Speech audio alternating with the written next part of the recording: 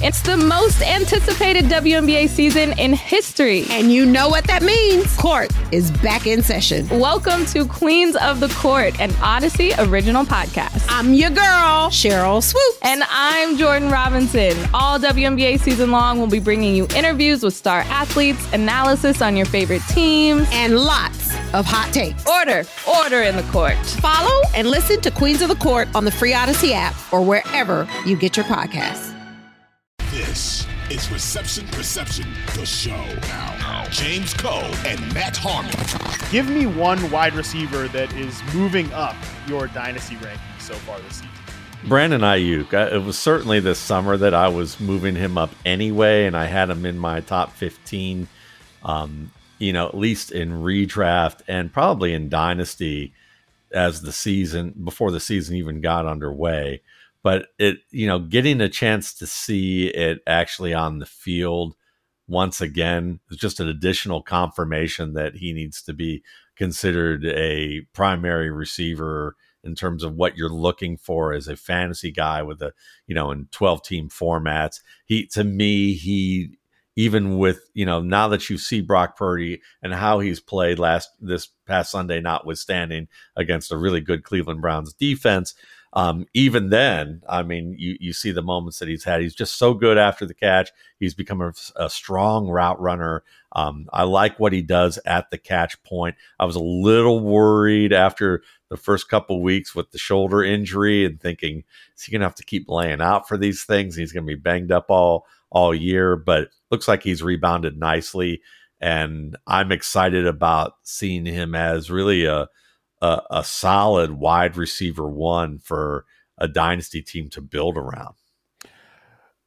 Obviously, you're in good company with Brandon Aiyuk. He's he's somebody that I have on my list to move up as well. So we're on the same page with this first one here. And it's funny, Waldman, because like I mentioned, I get these questions in my Discord, right? Like, when are you going to update the dynasty rankings? And part of me is like, yo, guys, like, I can't be doing this every single week, or else that's like a betrayal of the format, right? However, I look at my dynasty rankings and I'm like, I'm still too low on Brandon Aiyuk. And I've been high on Brandon Aiyuk for like the last 3 years. So I've been kind of ahead of the curve on Aiyuk, but even my ranking now, I think still needs to go up. It needs to be reflecting of what you just said, in that he is a true blue NFL wide receiver one at this point.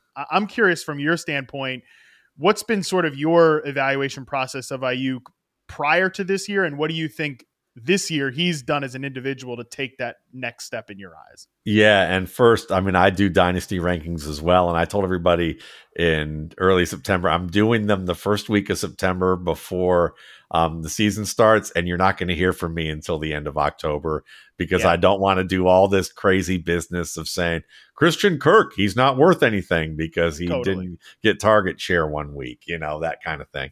So Aiyuk, early on, I thought he was a very good slant and double move player out of Arizona State.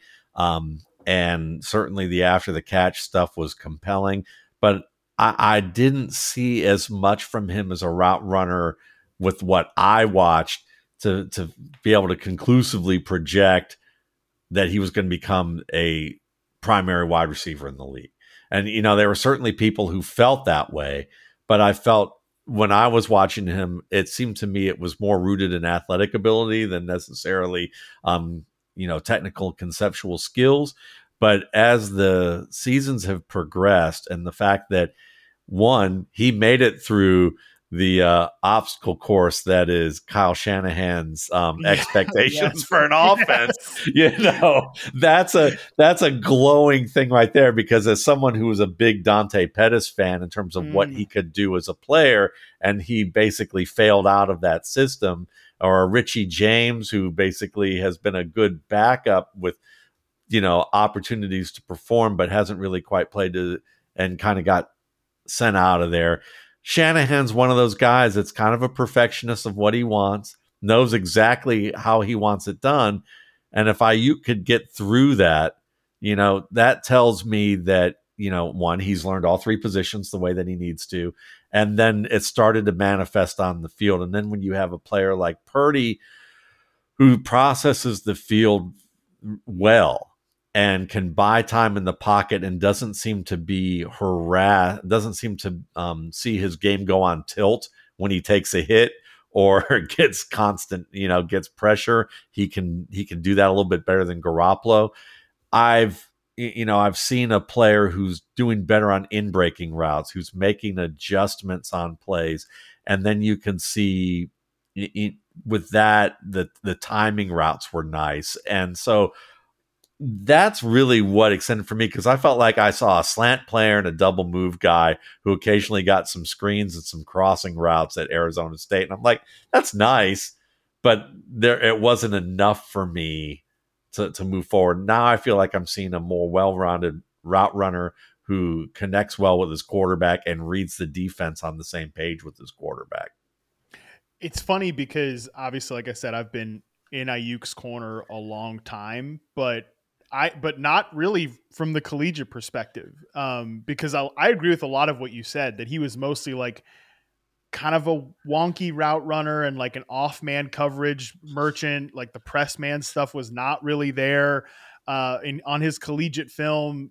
But then you saw him as a rookie and, 83rd percentile success rate versus man, 83rd against press as a rookie. And I was like, okay, now I'm in on Brandon Aiyuk based on what he's showing. But even Kyle Shanahan wasn't in on Brandon Aiyuk yet. Like there were still some details that needed to be tweaked out. Like he needed to get better at zone coverage, reading defenses, as you mentioned. And Shanahan he's a hard dude to please, right? Like he has really high standards, especially from the receiver position, right? Because he used to play receiver. There's a whole background there. So the fact that he did make it through that gauntlet is a credit to Aiyuk. It shows that he can work his ass off. It shows that he can really be that type of grinder. I actually think, Waldman, in a weird way, Aiyuk making that jump from like an off man coverage merchant and like, again, taking that step in the NFL, I could see it leading to some bad evaluations for players going forward. Like, well, Brandon Aiyuk did it, and he was a bad route runner in college, and he became, I think, one of the 10 best route runners in the NFL right now. It's not going to happen for everybody. Like I've probably said it on the show, like, oh, maybe Quentin Johnston could do like Brandon Aiyuk sort of jump. And we're recording this just for transparency before Monday Night Football tonight. So maybe Quentin Johnston had 10 catches for 190 yards, but I tend to doubt it.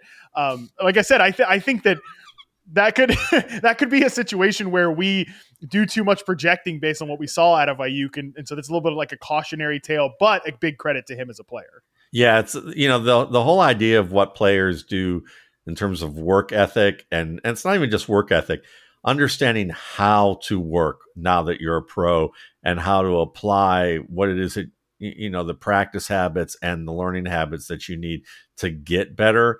That's kind of a black box for most people who in media scouting anyway, and oftentimes in real scouting, like for actual teams. Not saying media scouting isn't real scouting, but it's just one of those things that you don't always know. You can interview these guys to death and ask them questions, and they get coached up to give you the right answers that they think you're going to want to hear. But at the end of the day, do they know how to learn? Can they deal with criticism? Can they deal with Kyle Shanahan looking at you with disgust and telling you that you stink or whatever it is that he's doing?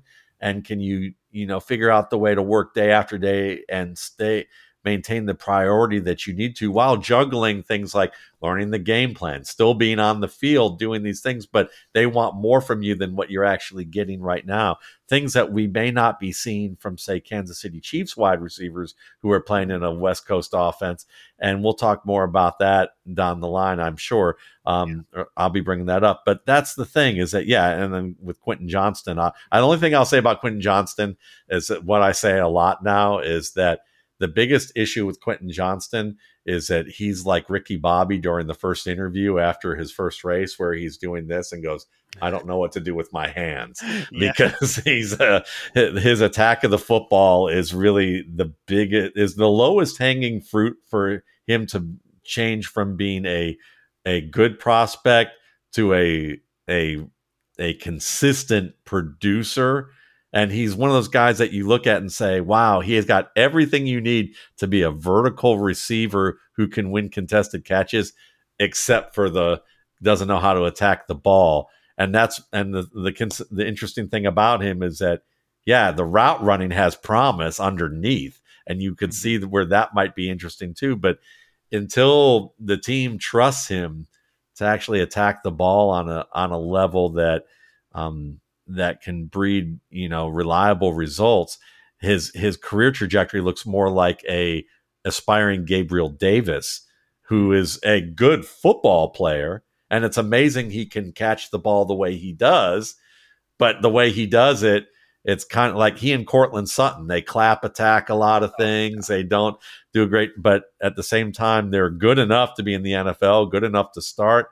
But there's a difference between them and, say, Keenan Allen, DeAndre Hopkins, A.J. Brown, guys who, when the ball hits their hands, it never moves. Yeah, no, I agree with you. And I don't want to do like the whole Quentin Johnson thing because, again, he'll be play by the time this gets posted. But I'll tell you what, you said like until the team trusts him, he better earn that trust fast if they want to go where they want to go this year, because they absolutely need him in the wake of the Mike Williams injury. I'll talk one mover here. DJ Moore, I think, is somebody that coming into the year, I was, from a dynasty perspective, like, I just wonder if we've seen like the peak of DJ Moore. And I kind of sort of still feel that way. Like, I don't know where you think about him as a player. I think he's probably a very good, not great, certainly not elite number one wide receiver, but I think he is a bona fide. Are we in agreement that he's like a bona fide one? Absolutely. Okay. Yeah. So we're on the same page there. We view him the same way as a player. And so maybe that's just like my answer. He should be in a group like kind of commensurate with those players for me in my dynasty rankings, which I think if I'm looking at it right now, he's not. He probably does need to be ticked up a little bit.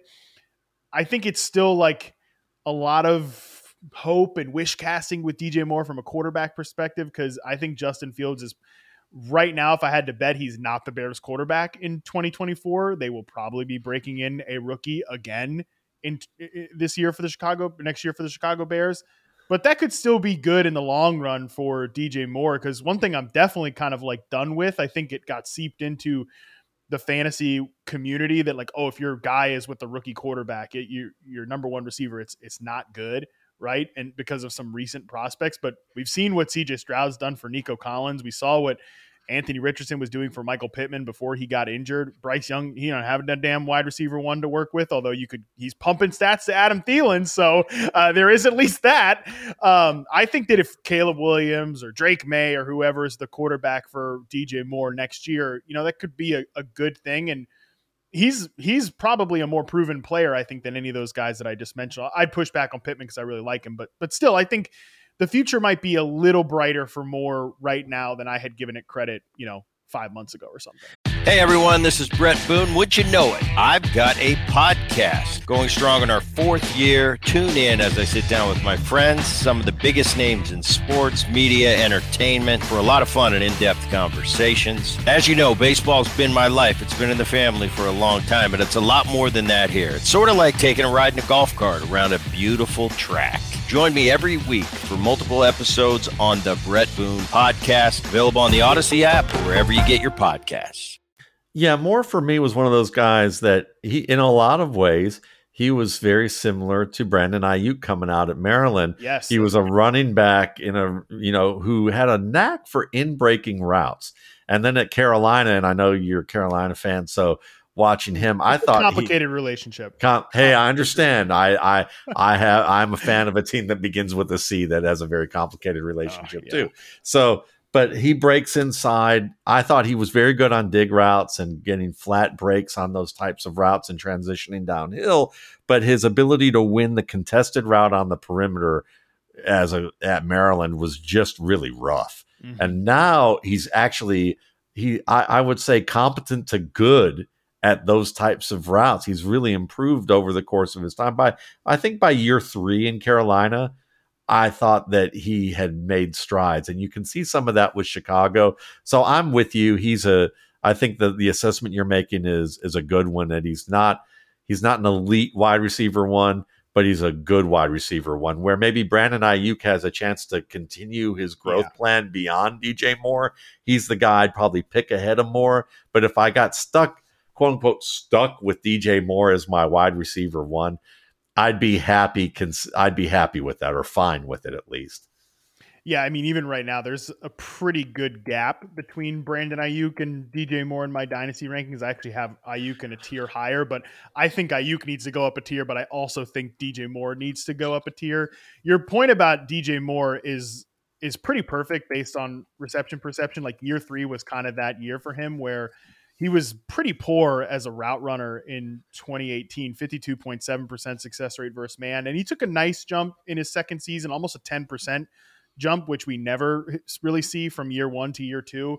And then year 3, consistently from then on, he's been over 70% success rate versus man, which is a really, really solid. It's not that elite tier that we're talking about where I think Aiyuk kind of is there as a route runner. I just love Aiyuk so much. But I think that we could get there with DJ Moore, where he's just a solid, steady number 1 receiver. And like I said, I think that, okay, he can still have some moments with Justin Fields for the rest of this year when Fields is healthy. But so even this year, you're going to, if you trade for him right now, like you're going to get a pretty solid player the rest of this year. And then I just think that he's the type of guy that all the analysis that we had for DJ Moore and Justin Fields this year, where he's going to become Justin Fields' best friend, DJ Moore. He's going to become the next quarterback's best friend, no doubt about it, and could be like 8 to 10 targets off the bus every single week. 2400 Sports is an Odyssey company.